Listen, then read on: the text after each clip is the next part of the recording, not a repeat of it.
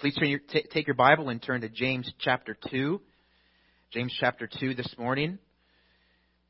The message today is entitled Sola Fide, or Fide and Works.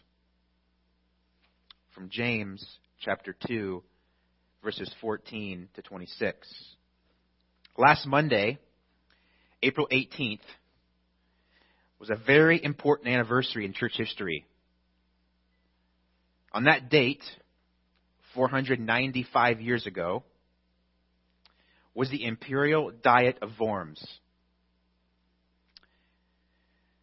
It concluded that day with a rather bold and courageous confession before the emperor of the quote-unquote Holy Roman Empire and representatives of the Roman Catholic Church at the time. A man whom you've heard before, named Martin Luther, knowing his very life was at risk, stood before this court and spoke these famous words. Unless I am convinced by the testimony of the Scriptures or by clear reason, for I do not trust either in the Pope or in councils alone, since it is well known that they have often erred and contradicted themselves. I am bound by the Scriptures I have quoted, and my conscience is captive to the Word of God. I cannot and will not recant anything, since it is neither safe nor right to go against conscience. May God help me. Amen. With these words, Luther signed his death certificate. Because a statement like, I do not trust in either the Pope or the councils, was heresy. And in that dark time in world history, heresy was a crime punishable by death. So what in the world would compel one man to stand alone before the church and the emperor himself and make such a daring public profession? What would cause a man to do that? I mean, I'm convicted when I read this because I have to be honest with myself. I don't know if I would do what he did. He stood alone and said these words in fear and trembling because the gospel was at stake. It had been over 3 years since Luther nailed his 95 Theses to a church door in a small town called Wittenberg. And the more time went on, the more Luther's passion inflamed for the Word of God. As he began to clearly see through the study of the Word that the doctrine dispensed to the Catholic Church at the time did not match the doctrine according to Jesus and the apostles. The church taught that you could buy an indulgence and free a relative from purgatory. But guess what? The Bible does not teach that.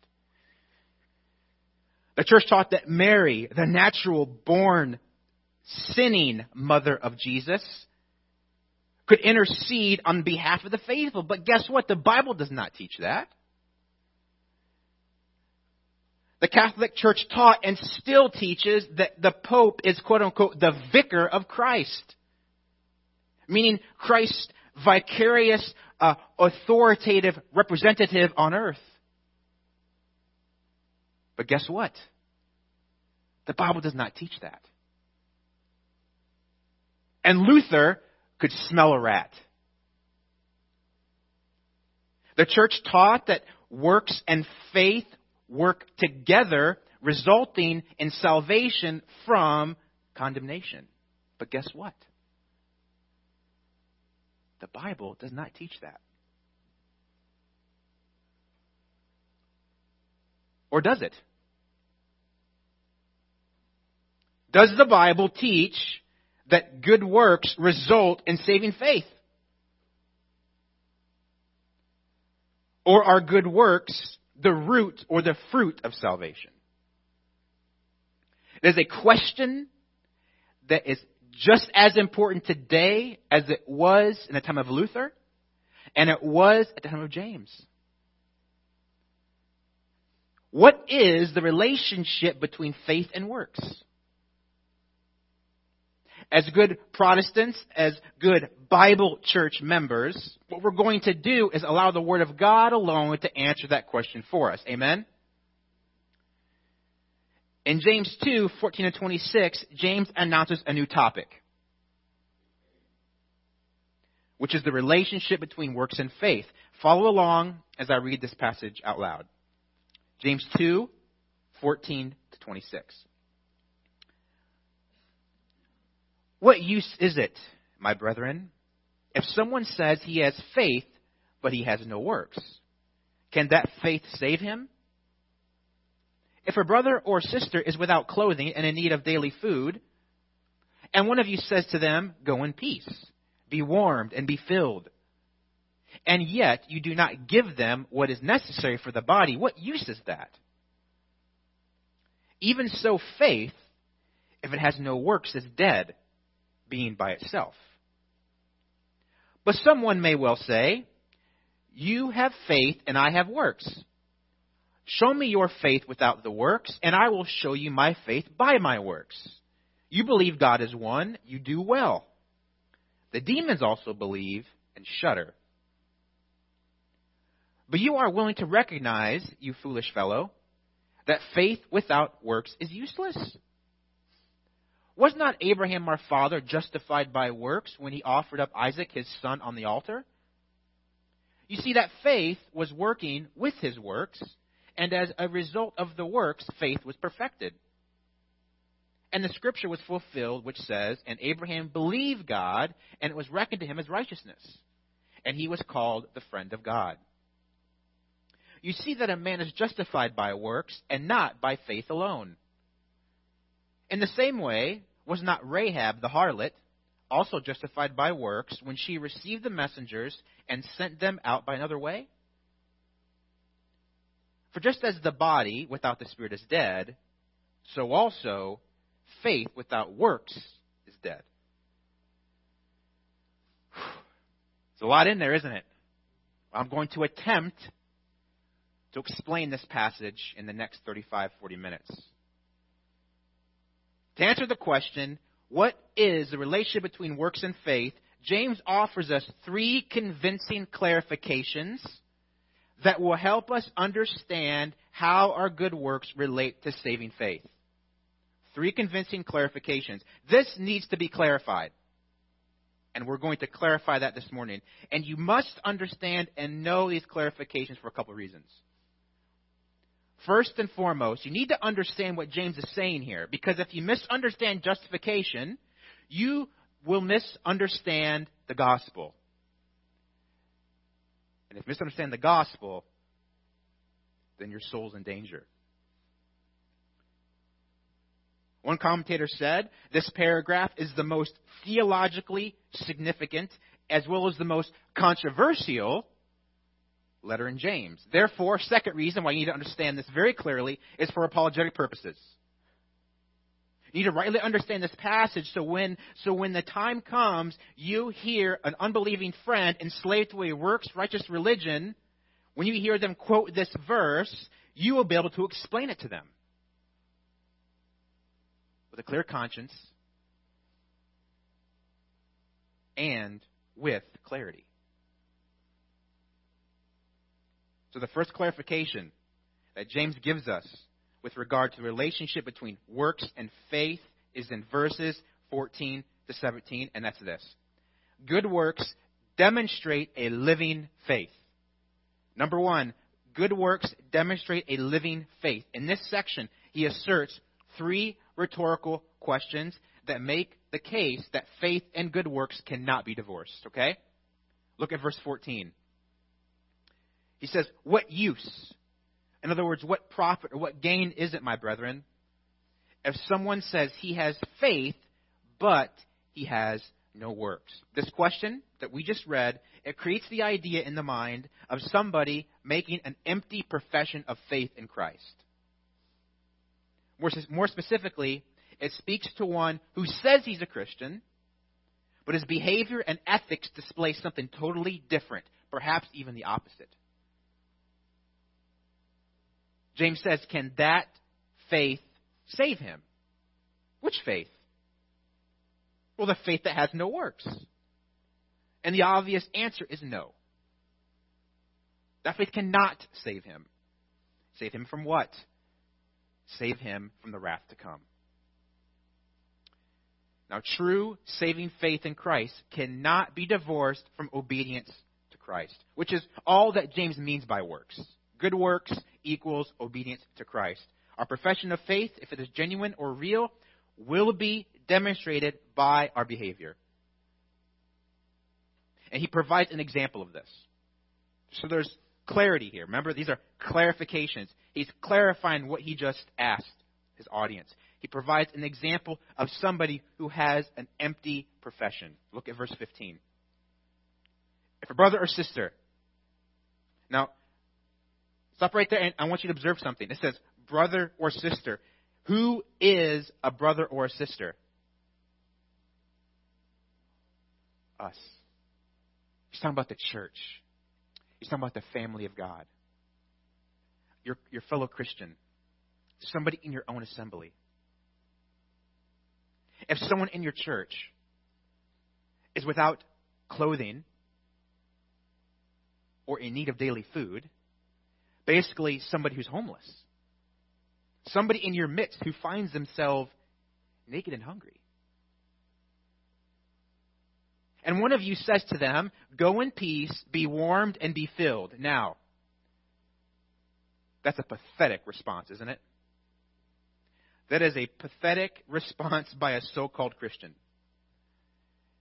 The one who is told the need basically gives a fake, superficial, but spiritually sounding answer.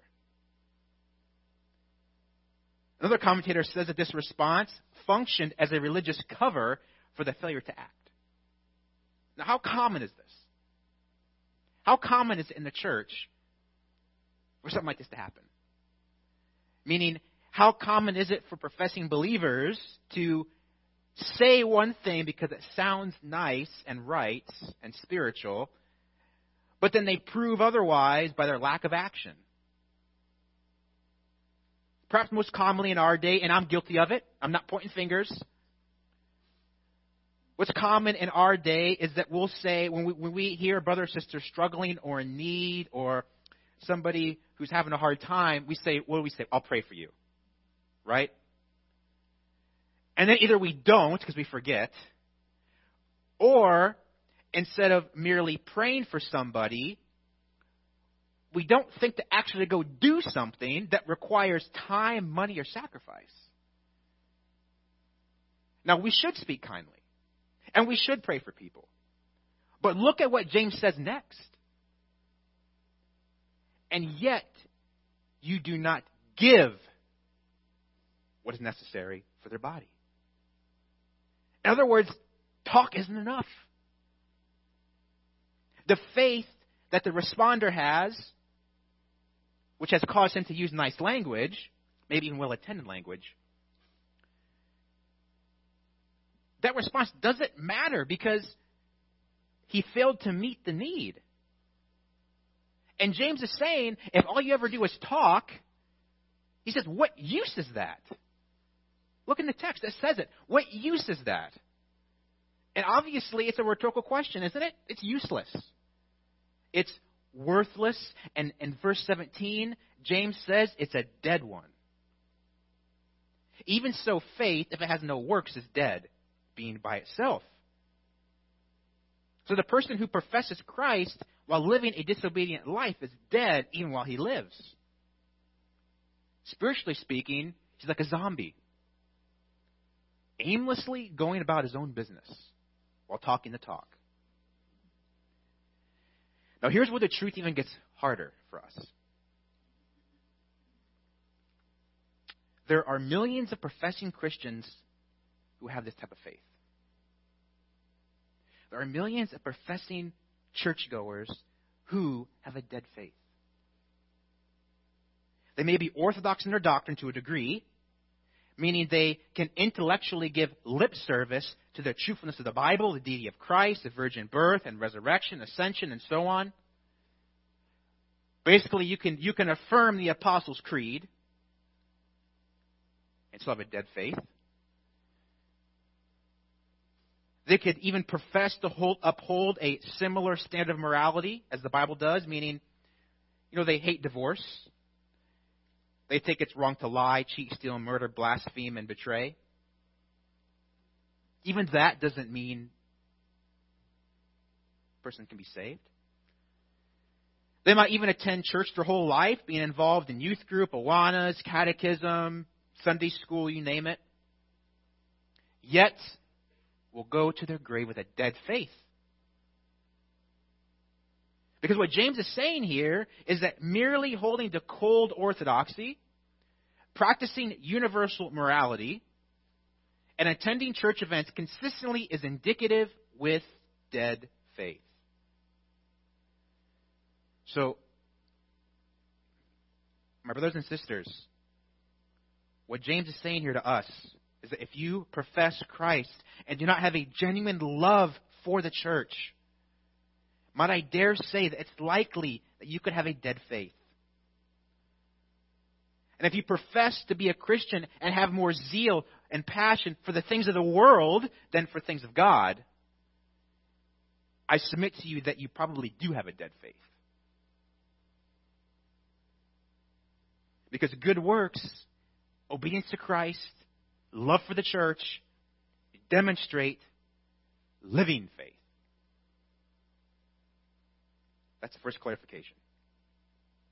The second clarification James offers us with regard to the relationship between works and faith is that good works reveal saving faith. First, good works demonstrate a living faith. Second, good works reveal a saving faith. Verses 18 to 20. In verse 18, he says, but someone may well say. Okay, so James moves on to a new stage in his argument by engaging in a discussion with another person whom he here quotes.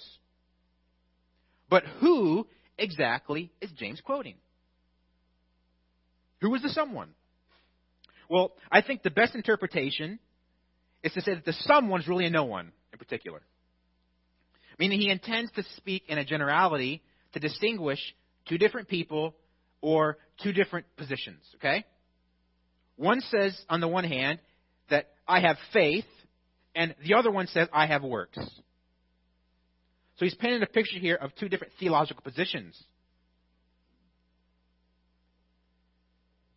So then we're led to conclude that this hypothetical objector's objection is limited to, you have faith, I have works. But then James responds to this assertion in the following. He says, show me. In other words, make visible, reveal your faith without works, and I will show you my faith by my works. He's arguing, James is, that good works and faith are not mutually exclusive. They are not separate entities. They are inseparable. They cannot be divorced. Only where works are seen is genuine saving faith present. That's very important to understand.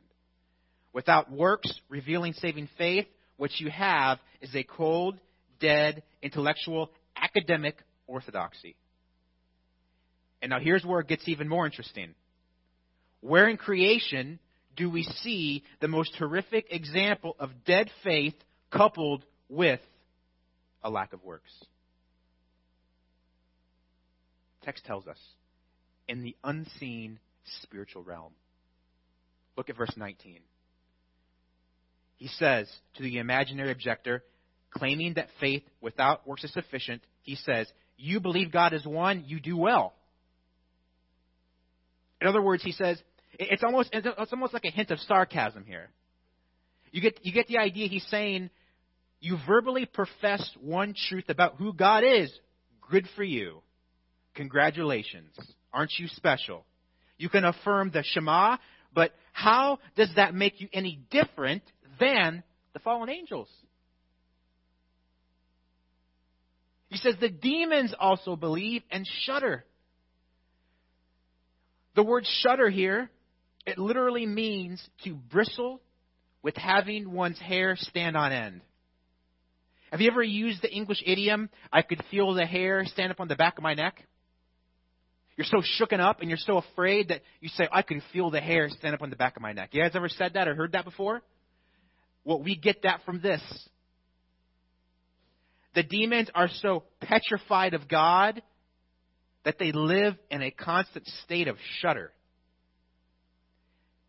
Now let that be, as a side note, that is very important in your understanding of the theology of demons. Compared to God, they're nothing. Compared to God, they're powerless. All they do is sit around and shudder at the sight and sound of God. But back, that's another topic for another time. Back to this text. Why do the demons live in a constant state of dreadful fear? Because they know it's coming to them. They know that eternal torment awaits them. They know the end of the story. Matthew 8:29, as Jesus approached the two demon-possessed men, they saw him coming, and they cried out, "What business do we have with each other, Son of God? Have you come here to torment us before the time?" And notice in that one verse, they know who Jesus was. They affirmed his personhood. And they also had an accurate eschatology. So they live in fear. Isn't that a shocking statement? The demons believe. How does that work? In what way do the demons believe? Well, to put it simply, they know what you know. In fact, they know way more than what you will ever know.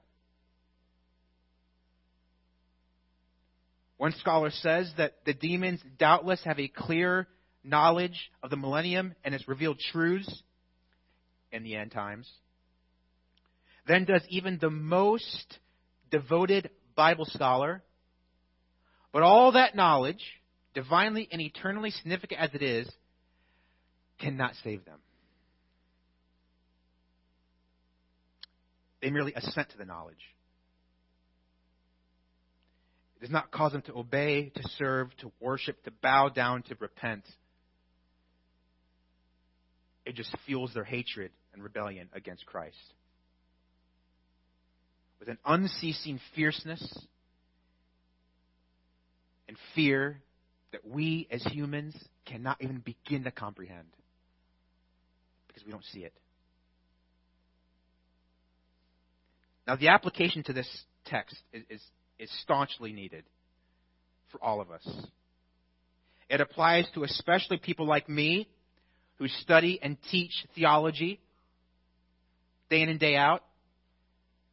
As one who has the immense privilege of making my living as a pastor-teacher, I need to be very careful that my sermon prep does not become a redundant exercise. Because at the end of the day, the amount I understand and know doesn't mean anything if it doesn't translate to good works. For the student, whether you're in a Bible institute, a seminary, a Bible college, a Bible study, whatever, being exposed to all types of theology, good and bad, can have the tendency to weaken or even destroy one's faith. You ever heard somebody saying that I went to cemetery, not seminary? Because places that are originally created to train pastors to preach the Word of God have become places full of dead man's bones because all they do is bicker and study and argue about liberal theology. So it's very, very important to go to a good Bible school or seminary. But as for you, if you guys are never going to be a professional teacher or preacher or a student of theology, you're still a student of the Word regardless, right? You are all given the immense privilege of having a Bible and having the ability to read it and study it for yourself. And it can be easy for you, too, to drift into a cold, dead orthodoxy by allowing your spiritual disciplines to become another chore on your daily to-do list. You can learn a lot about God.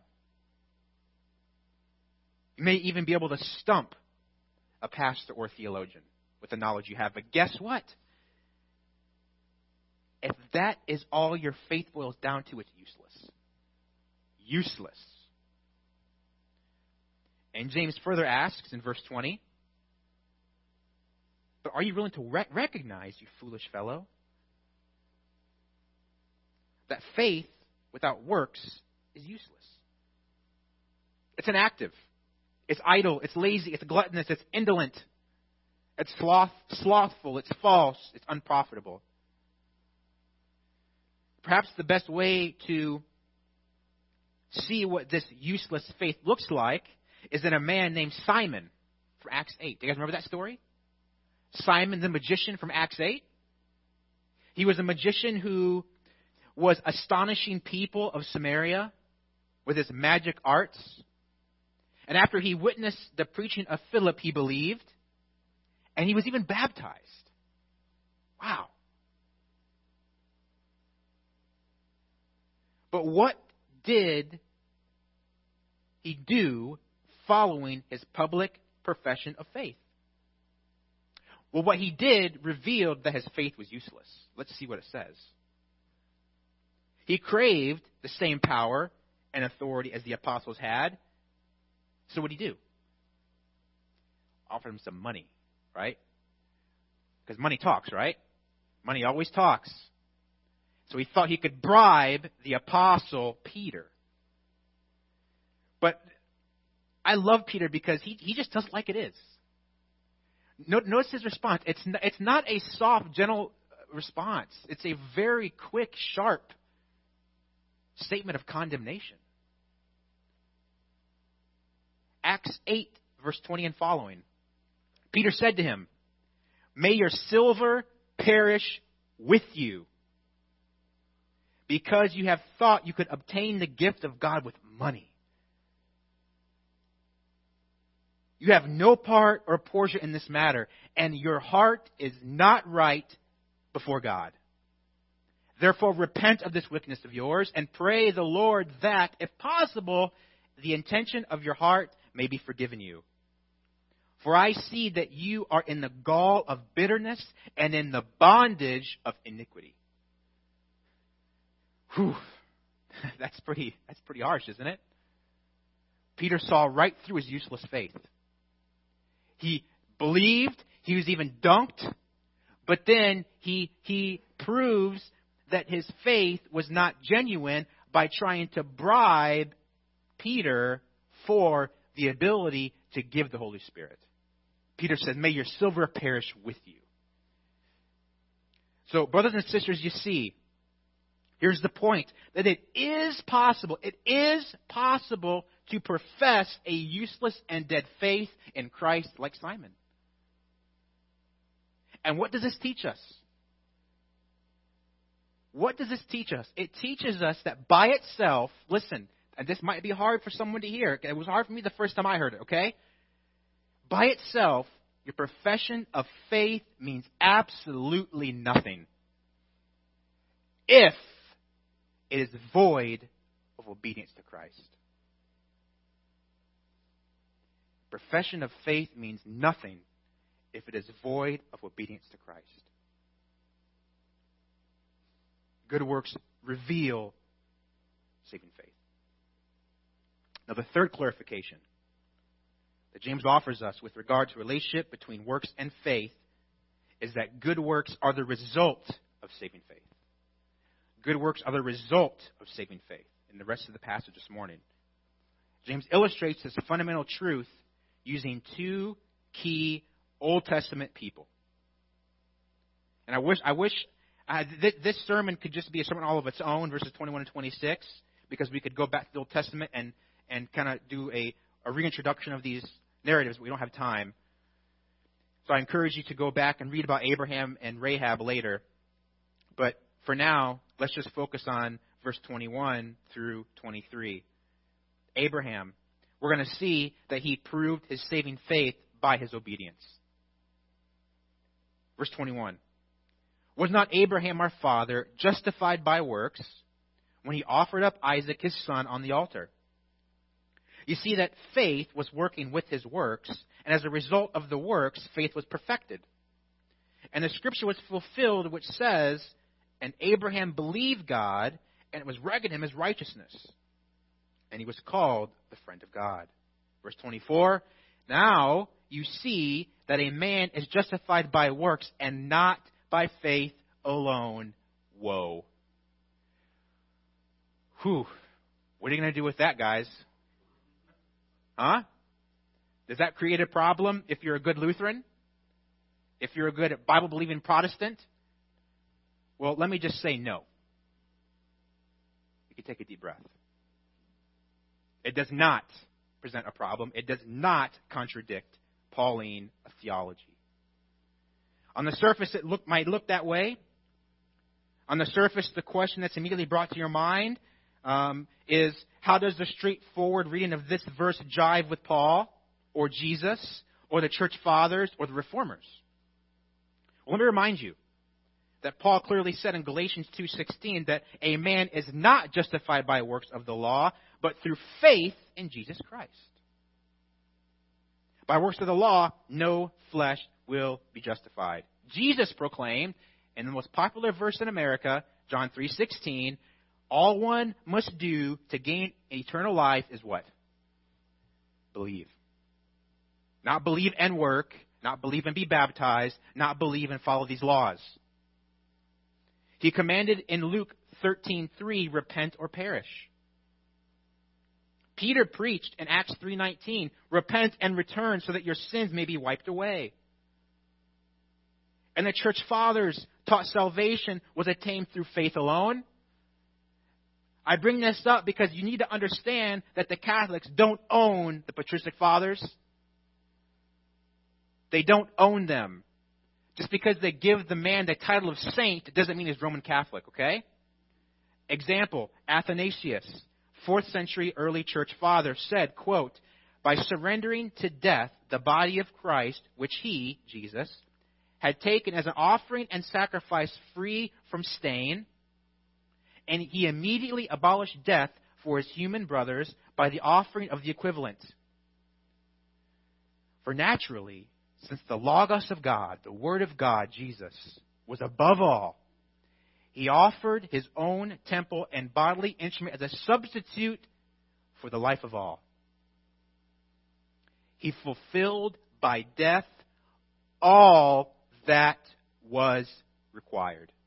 Implication, if Jesus fulfilled all that was required, then there's no more work to be done. You can say amen. There's no more sacrifices, which means there's no need for a priest or an altar or a temple. There's no need for penance. That's a man-made doctrine, which is the practice of self-expiation to remove guilt. There's no purgatory. It's an invention, a fanciful place where sinners are refined to enter into heaven. All of those things I just mentioned are false and useless if Jesus is enough. And He is. He is enough. And through faith in His perfect, complete work, it is credited to your account, and it is sufficient. It's sufficient. If you profess that and believe it and understand it, then everything else to be contributed to your salvation through sacrament or work or ritual is a waste of time. Reject it with passion. You don't have to perform an unknowable amount of work to obtain holy perfection, which is what you need to stand before God. He gives it freely. If you only believe and repent, the church fathers taught that also, because they believed that's what the apostles taught. The reformers taught that. They gambled with their lives when they stood up in front of Rome and said that faith is all that's required for salvation. Okay, so now, back to James, which is it? Someone might say, do we go with James? Or the reformers, the church fathers, Paul, Peter, and Jesus? 5 against 1? Is that how we weigh our theology? Is that how we decide what a theology is? No. Some people think that. Some people think so, though. When we interpret the Bible accurately, literally, grammatically, historically, paying attention to the context, and allow it to stand in judgment over history, we clearly see that the apostles do not disagree with one another, and certainly none of them disagree with Jesus. We must keep in mind first the immediate context of James and also the broad context of the whole New Testament. Here is also where our systematic theology comes to play. You have a solid understanding of justification. It provides you a guardrail for your thinking so you do not veer off and plunge down the cliff. So what we understand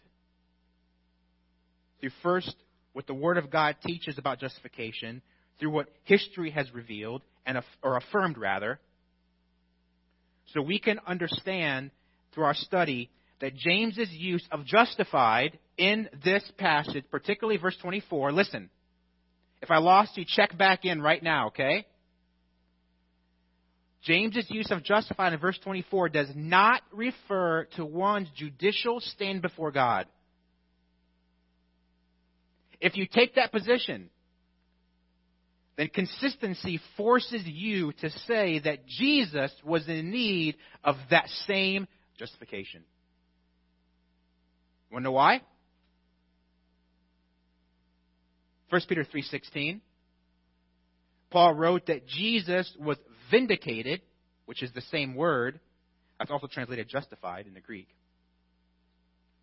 Paul wrote that Jesus was vindicated in the Spirit. So are you willing to say that Jesus was justified, legally declared righteous in God's sight in the same way that you were? You got some pretty hefty Christological problems if you think so. No, Jesus did not need to be justified, but he was vindicated. In what way? Well, in a way that the Holy Spirit approved Jesus' personhood at his baptism. Matthew recorded that Jesus saw when he came up out of the water that the Spirit of God was descending as a dove and lighting on him. And that testimony of the Holy Spirit revealed the legitimacy and authenticity of Jesus' ministry. So the Spirit vindicated or justified comes from the same Greek word. The Spirit vindicated Jesus in the sense that he was confirmed as the Son of God before men. So James, in the same way, is not speaking of Abraham's legal standing before God, but about the good works that confirm or vindicate his saving faith, which was rooted in righteousness that was credited to him when he believed in verse 23. In other words, Abraham's faith was confirmed by his works.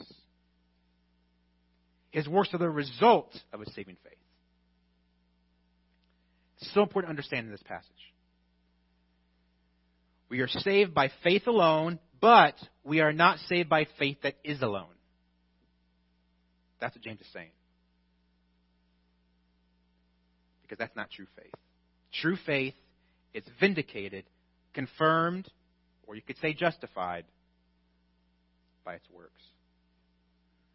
So understand this section of Scripture.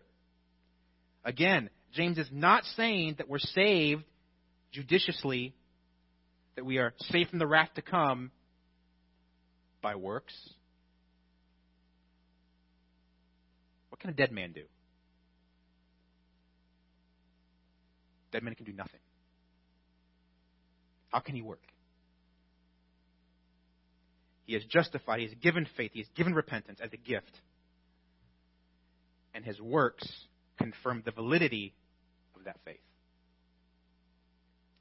This truth is also illustrated in the act of another Old Testament figure, Rahab.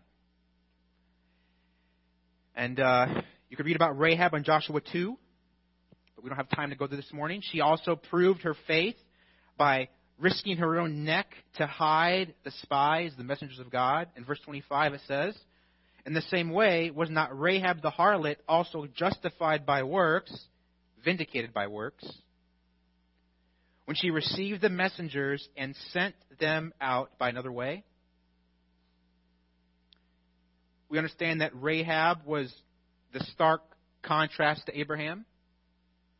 She was a prostitute, a common citizen, a Gentile, a Canaanite, who did something that proved her saving faith in Yahweh. Before the conquest of the promised land that was promised to the Jews, Joshua came up to Jericho and he sent in 2 spies to check it out.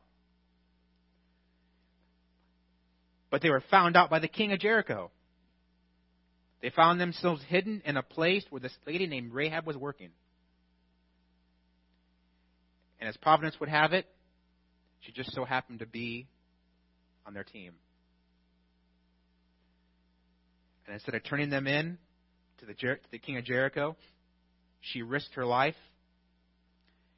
She gave a false report to the soldiers, and she provided a way of escape for the 2 Israelite spies. Now, in no way is James or God affirming the deceitfulness, but it was seen as an act of obedience because that was a result of her trust in God. She feared God. Because she feared God more than Jericho, she protected the messengers of God. And that was seen as her faith being vindicated. And on verse 26, James ends this section with a final note. For just as the body without the spirit is dead, so also faith without works is dead. That is to say that just as the body without the spirit is useless, right? A spiritual zombie can do nothing for God. So is professed faith without works. So isn't James' point clear? Isn't his point abundantly clear? Abraham and Rahab stand as examples of fallible sinners who were saved by faith alone, but proved they possessed salvation by their mouth, by their obedience to God. Now, as a minister of the gospel, just to wrap it up here, I am a minister of the gospel. I am a messenger. And so I must urge you, as Paul urged his sheep, to consider the sobering truth today. Consider the sobering truth today that there are many who profess faith in Christ but will not be saved. The Bible calls you to test yourself to see if you're in the faith.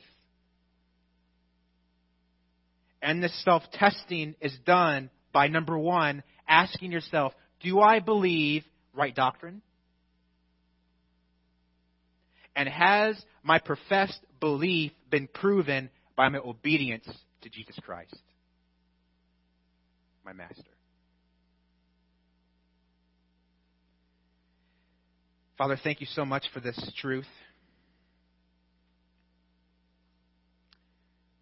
Thank you that we can be sure of our salvation. Thank you that we can know that Jesus has given us eternal life through your word, but also, as you've revealed through James, through our works. That those who have a genuine desire to love you and serve you and obey you and love the church, your bride, Despite her blemishes, despite her wrinkles, despite her imperfection, Father, we are called to love whom you love, your church. Oh, Lord God, if there are any here today who are not sure of their salvation because their works are lacking,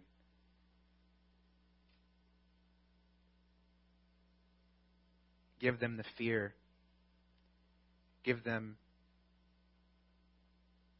the sight to see they need you and to believe and repent in the gospel. That you came and died and provided a perfect sacrifice for sin. That you died in our place on the cross so we can go free and live. Only through faith in your work can we be declared righteous. We thank you for your word, Lord. Help us to apply these things today. In Jesus' name.